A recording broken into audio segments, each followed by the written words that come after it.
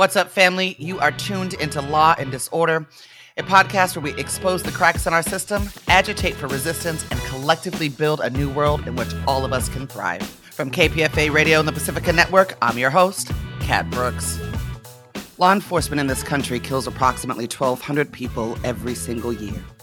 And yet the names of many are never said or known except for to their families and friends. What's more, law enforcement agencies and other state actors harm our community in a myriad of ways that also go unnoticed, like profiling, sexually assaulting, and wrongfully incarcerating our people. If we don't know what's happening, then we can't fight back. We can't adequately organize a response. So every week on Law and Disorder, we are going to do a roundup of news related to state violence. We hope this segment will serve to expose, agitate, and build. This is the State Terror Roundup for the week of October 10th, 2022. This has been a hard and sad time for the movement against state terror. On Tuesday, the community gathered to celebrate the life and legacy of Tony Coleman, a longtime police accountability activist who was a central figure in the fight for justice for Oscar Grant. I have fond memories of standing on the corner with Tony with a milk crate and a bullhorn in front of thousands of people, many of whom I'm sure could not hear us. We marched together, strategized together, and were assaulted by OPD together. He then went on to found Bikes for Life in the Revolution Cafe in West Oakland, where he nurtured both young people and the movement. He was a warrior like no other, and we commit to carrying on the work in his name. Also, on Thursday, October 6th, John Crew, the longtime police accountability advocate, gave an impassioned speech at an event for DA candidate John Hamasaki. A neighbor found him a few hours later, Friday morning, slumped over the steering wheel of his car, dead of what was probably a heart attack. He was just 65. I can't even begin to say what a tragedy this is. John was, as the SF Standard writes in an excellent obituary, indispensable. He was a tireless and brilliant advocate for reform. He knew more about the workings of SFPD and police policy than most people alive. He was never, ever afraid to speak up in the face of injustice. He was a dream source for journalists, always available, always accessible, always reliable, and always quotable.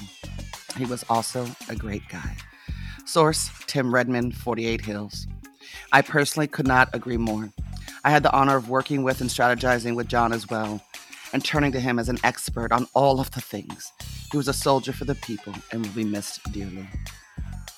A black teenager in Mississippi has died days after police shot him in the head outside a discount store, and his relatives are questioning the officer's actions.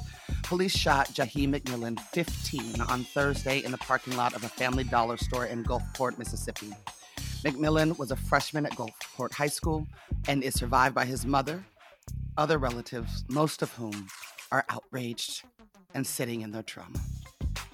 Gulfport police said in a press release that the shooting occurred Thursday afternoon after they responded to a 911 call in the area in reference to several minors waving guns at other motorists. Gulfport police pulled the minors over in the parking lot of a Family Dollar, where a Gulfport police officer engaged what they say was an armed suspect that they've since identified at McMillan, resulting in shots being fired. The family doesn't believe any of that and is demanding answers. Source, Margaret Baker, The Sun Herald. More than a dozen unhoused residents this weekend moved to a vacant lot in West Oakland following recent evictions from the Wood Street encampment, which was, until recently, the city's largest. The residents are hoping the city of Oakland will lease the lot at 34th Street and Mandela Parkway from Caltrans to relieve overcrowding on city streets, where residents have moved following the evictions. I spent yesterday morning at 34th and Mandela, where those folks had been pushed to, and watched in horror as Caltrans and the California Highway Patrol not just evicted them from the second place that they have moved, but arrested them. Councilmember Carol Fife, Community Ready Corps founder Terha Ak, and many of us were there demanding that they be allowed to stay. What's more, Councilmember Fife was trying to get City Manager Ed Riskin to sign a piece of paper that would allow them to move just one block over to a property that is currently managed by Operation Dignity. Operation Dignity was more than willing and ready to come and allow those residents to move there. Riskin refused to sign the paperwork, resulting in the arrest of unhoused men, women, including an elderly veteran. What is happening in the city of Oakland is disgusting, and it's going to take all of us to stand up for our unhoused relatives. The Oakland City Council last week directed staff to pursue the option of using 8 acres at the former Oakland Army base to house up to 300 people, including many of those displaced from the Wood Street encampment. Ed Riskin is expected to report back to City Council by October 18th, a meeting that people are asking folks to mobilize to, on how to clear regulatory hurdles that would enable the city to allow people to live there. Given his behavior today, I highly, highly doubt that's what Ed Riskin is going to do. Source, Aaron Baldassari, KQED.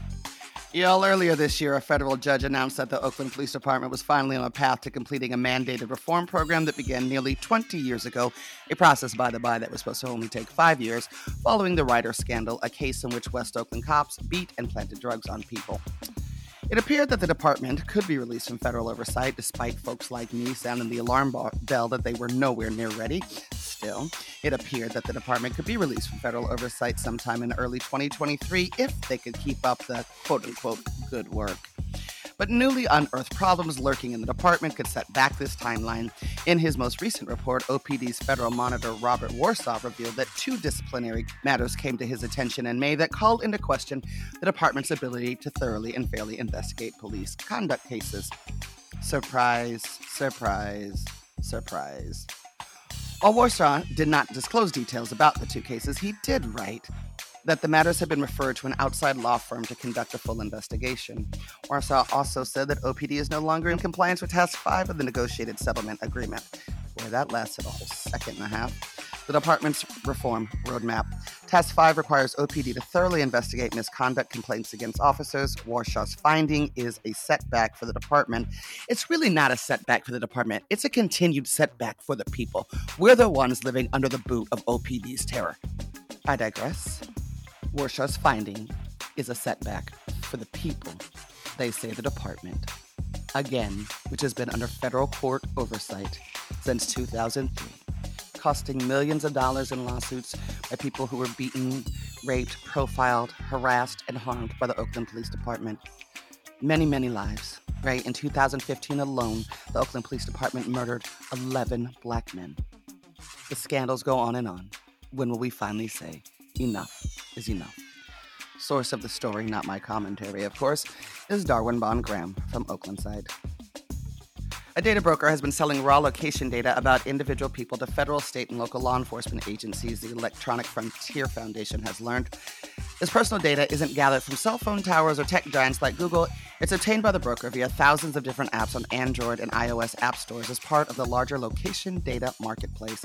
The company, Fog Data Science, has claimed in marketing materials that it has billions of data points about over 250 million devices, and that its data can be used to learn about where its subjects work, live, and associate. Source, the Electronic Frontier Foundation. The police shooting of an unarmed 17-year-old eating in his car at a McDonald's parking lot last week was, quote, not justified, end quote, and authorities expect to file criminal charges against the officer by the end of the week, San Antonio Police Chief William McManus said last Tuesday. The video was horrific, the chief told CNN's Breonna Keller. There is no question in anybody's mind looking at that video that the shooting is not justified. The chief said he recognized an issue immediately upon arriving to the scene of the October 2nd shooting based on the location of the bullet holes. Chief says that there is a policy that prohibits officers from shooting at vehicles, moving vehicles, except if their life is in immediate danger or the life of someone else. That's also the case here in Alameda County. When I saw it, the location of the bullet holes, I had an issue with it right away. You can tell by looking at the vehicles which way the vehicle is moving, where the shots are fired. And this vehicle, it was very telling to me that this vehicle was moving away from the officer. The chief said he expects the officer to be charged with 2 counts of aggravated assault by the end of the week, charges that could rise to homicide if the 17-year-old does not survive. Source, CNN. The United States Supreme Court is hearing a case this term that will impact whether the state of Texas executes Rodney Reed for a capital murder. But the case is not about Reed's innocence. It's about whether or not he filed his legal claims in time. In 1997, the then 30-year-old Reed was charged with killing 19-year-old Stacy Stitz after her body was discovered in bushes in Bastrop, Texas. Reed, who is a black man, has always maintained his innocence but was convicted in 1998 by an all-white jury and later sentenced to death. Medical examiners stated that Stitz had been sexually assaulted prior to her death and found a small amount of semen that linked Reed to the woman. Stitz, who was engaged to another man, and Reed had secretly been dating. And his defense argued that the presence of DNA was due to consensual sex. In the years since, Stitz's then-fiancé appears to have confessed to the crime. She was engaged at the time to local police officer Jimmy Fennell, who was later incarcerated for kidnapping and allegedly raping a woman while on duty as a police officer in 2007. And get this, while in prison, a member of the Aryan Brotherhood stated in a sworn affidavit that Fennell said he'd murdered Stitz for her affair with Reed. Quote, "I had to kill my in-loving fiancé," end quote. In 2014, Reed requested DNA testing of crime scene evidence. The court denied his request. Later that year, the state court denied his request for rehearing. In 2019, Reed filed a claim in federal court asserting that the state's laws, procedures for DNA testing are unconstitutionally inadequate. These dates are important because the question presented to the Supreme Court now in Reed's case is not about DNA testing or innocence, but about timing. The law at the center of this case, 42 U.S.C. Section 1983, lets defendants seek redress in federal court when their rights have been deprived by a state or local government official.